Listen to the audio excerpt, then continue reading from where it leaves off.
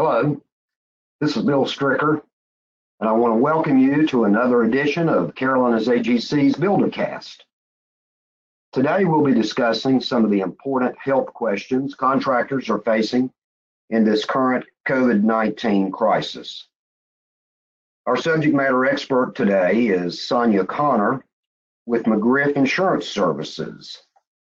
Sonia is responsible for delivering and directing risk solutions through a specialized team of consultants and risk engineers.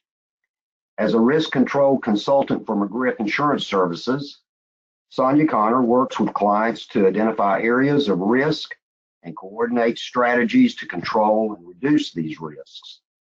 Drawing from her extensive experience in healthcare management and consulting, she brings specialized expertise to various healthcare and social services organizations, including senior living facilities, hospitals, medical offices, social services, nonprofit organizations, home healthcare agencies, and child care facilities. Prior to joining McGriff Insurance Services, she worked in various leadership roles in healthcare and has more than 25 years of experience in healthcare risk management. She serves as a guest speaker and has presented risk management topics for various client state association meetings. She's a graduate of Gardner-Webb University. Sonia earned her bachelor's degree in nursing. She holds a designation as a certified professional in healthcare risk management and is a member of the American Society of Healthcare Risk Management. Welcome, Sonia. Thank you. Thank you, Bill. Thank you for joining us today as our guest. And I understand that before we get started with our discussion here, that you have a statement that you need to read. Thanks, Bill. Yes, we are a risk management company, so we are required to have our disclaimer that our attorneys require. This information analysis, opinions, and/or recommendations contained herein related to the impact or the potential impact of coronavirus COVID-19 on insurance coverage or any insurance policy is not a legal opinion, warranty, or guarantee, and should not be relied on as such. This communication is intended for the information use only. As insurance agents or brokers, we do not have the authority to render legal advice or to make any coverage decisions, and you should submit all claims to your insurance carrier for evaluation. Given the ongoing and constantly changing situation in respect to coronavirus COVID-19 pandemic, this communication does not necessarily reflect the latest information regarding recently enacted, pending, or proposed legislation or guidance that could override, alter, or otherwise affect existing insurance coverage. At your discretion, please consult with an attorney at your own expense for specific advice in this regard. And Thank you. Yes, and that's good advice. And this podcast is just for information purposes only. So today we are going to be talking about some specific things that are related to the health and safety of contractors' employees.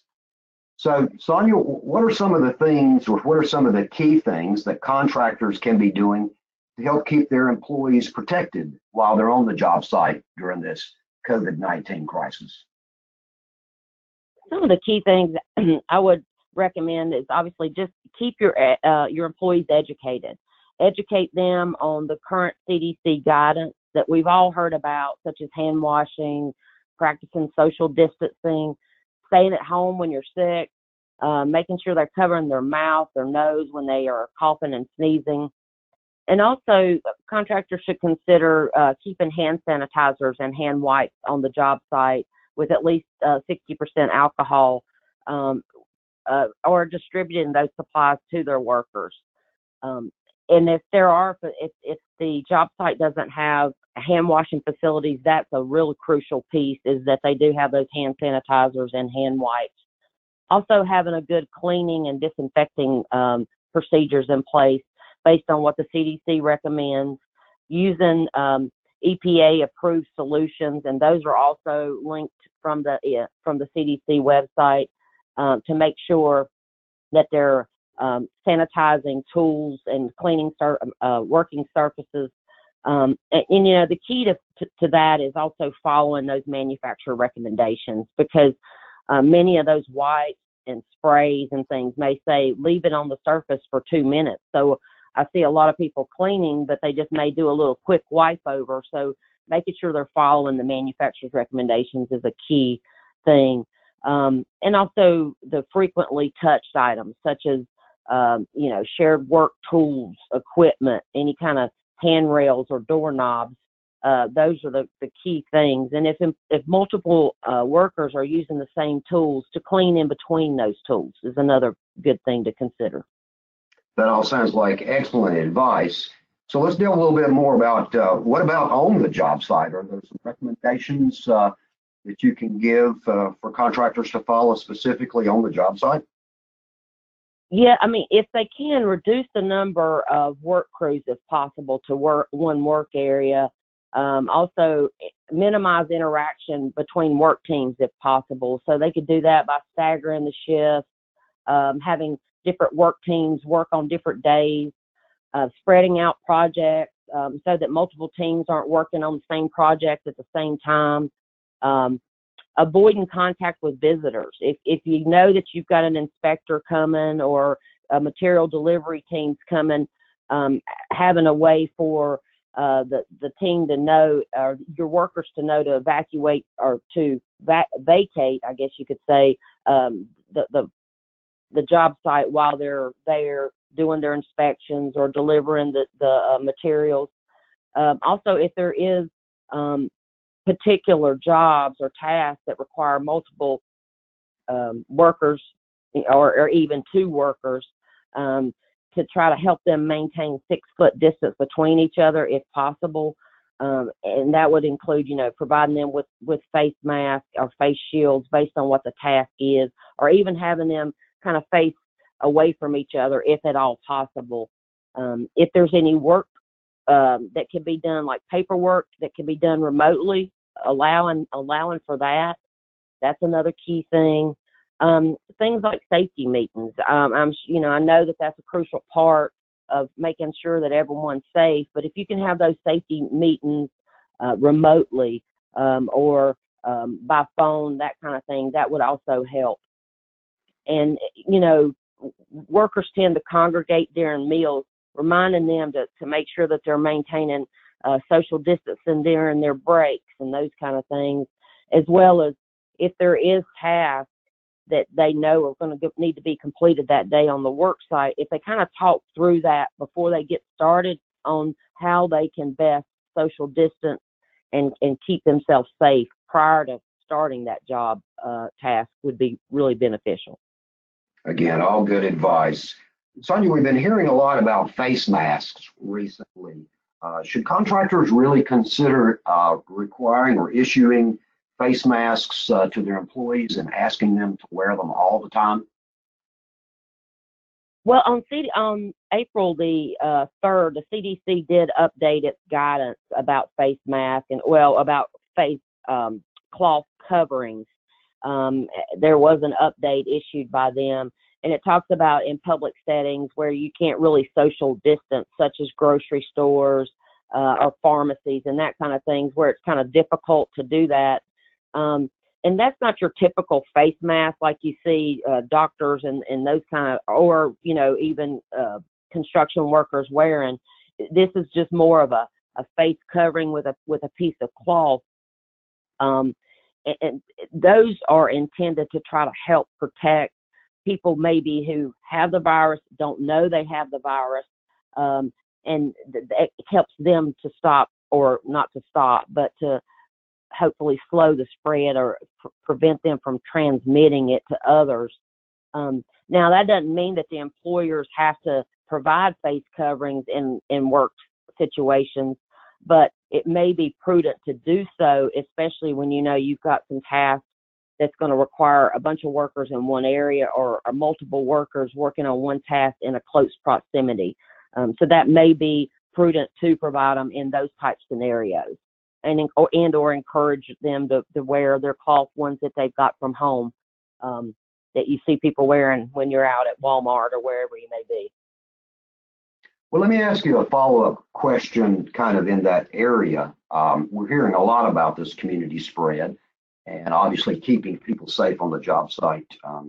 So should contractors be screening their employees before they allow them on the job site? Should they be filling out a questionnaire? And I know a lot of people are interested in whether they should be taking people's temperatures. What's your advice there? Well, I always recommend to check with the local health department, because the CDC says that local conditions are going to obviously influence what the recommendations are in the particular area. Every state and even counties are different.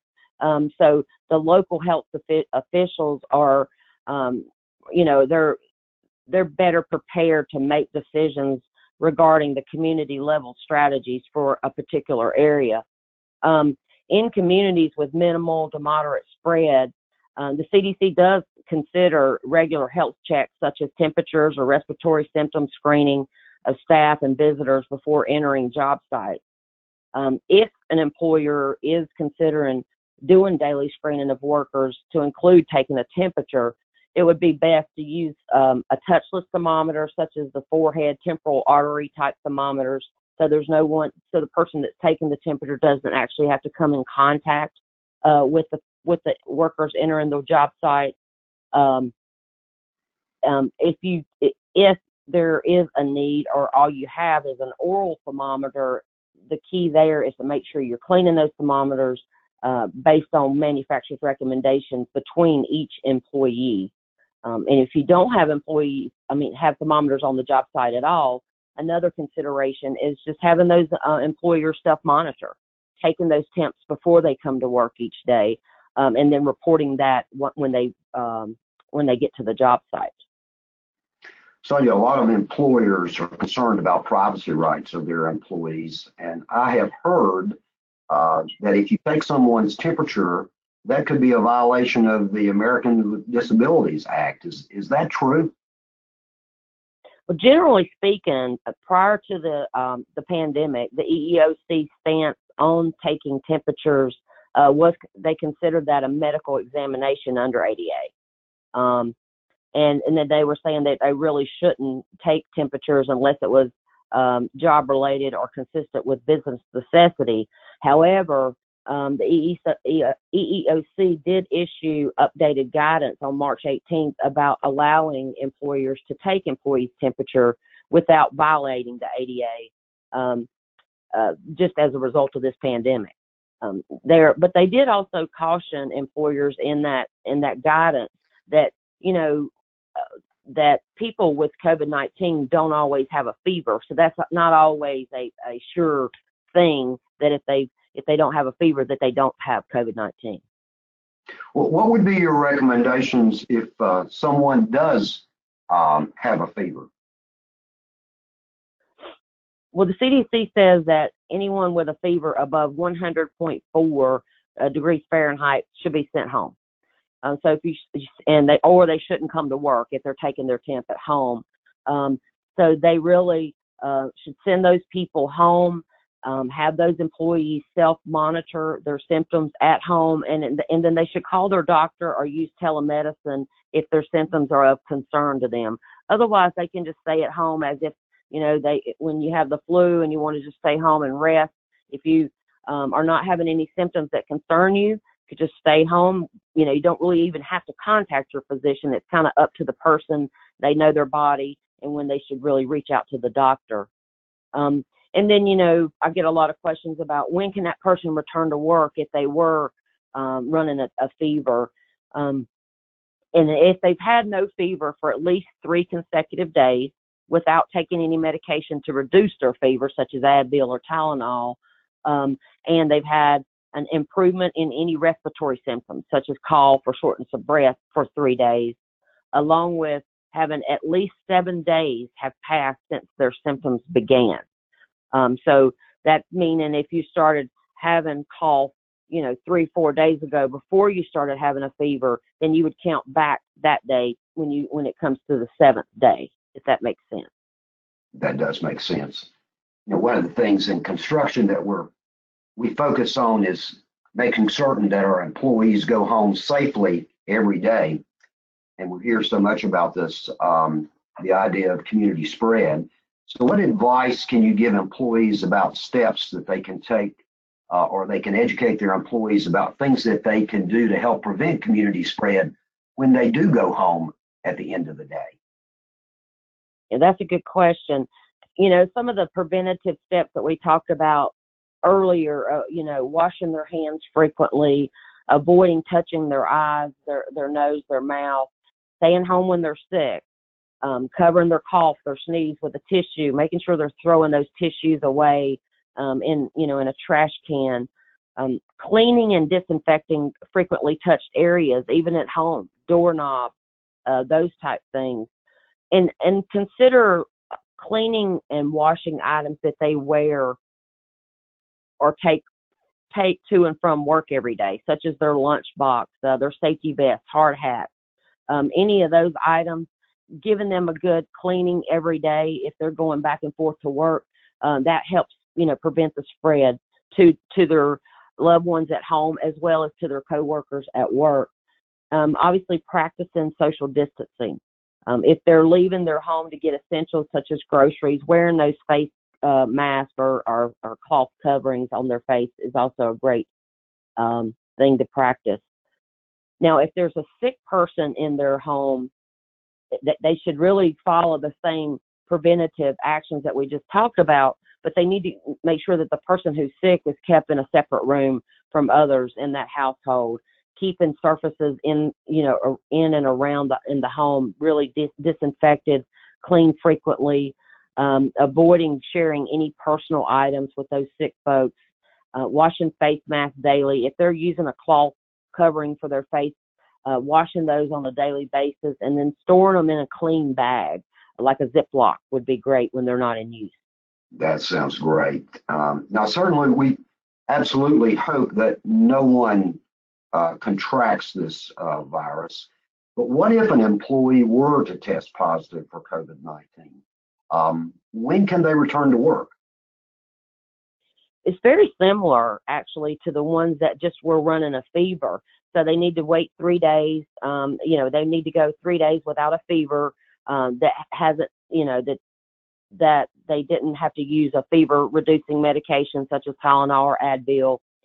They've had an improvement in their respiratory symptoms such as, cough, shortness of breath, and then at least 7 days have passed since the symptoms, like I mentioned before, or that they've had 2 consecutive negative tests. And in those type situations, if they've been tested and they know they were a positive, a lot of times based on the testing supplies in their area, they may be tested again, and that, their physician or medical provider would probably be kind of directing that process at that time. I understand. And there's a lot of questions about a doctor's note. Are doctor's notes required for an employee to return to work? Yeah, really, the CDC is recommending not to require a positive test for the doctor's note, a healthcare provider's note for employees who are sick to validate their illness, to qualify for sick leave, or to return to work. That's why I really encourage employers to kind of stay in contact with their workers to help make sure they're following the criteria for returning to work. The healthcare system is just so bogged down right now with everything that's going on. The CDC really recommends just not to require those doctor's notes. Okay, very good. And finally, if someone were to test positive, what should a contractor do about the other workers that have been exposed to that person on the job site? Any advice there?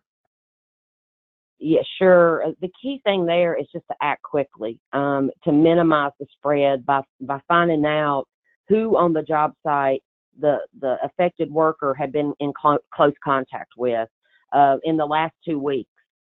close contact is defined as a person that's been within 6 feet of the infected employee for a prolonged period of time, such as 15 minutes at one time.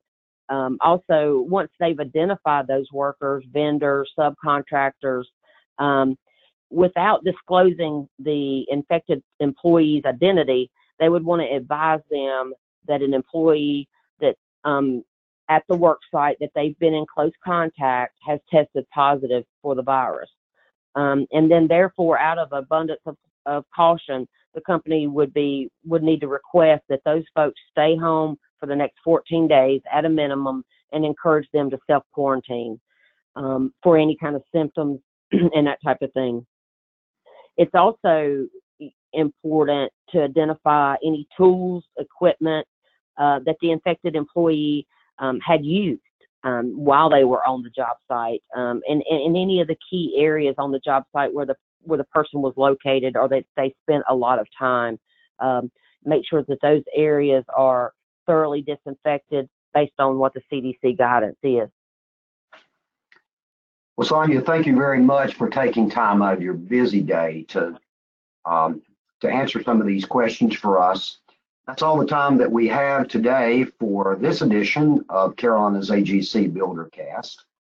I'd like to remind all of our listeners that we are posting a BuilderCast each week, so stay tuned for our next BuilderCast that will be published next week. And thank you all again for listening, and please stay safe and healthy during this COVID-19 outbreak. Everyone have a great day.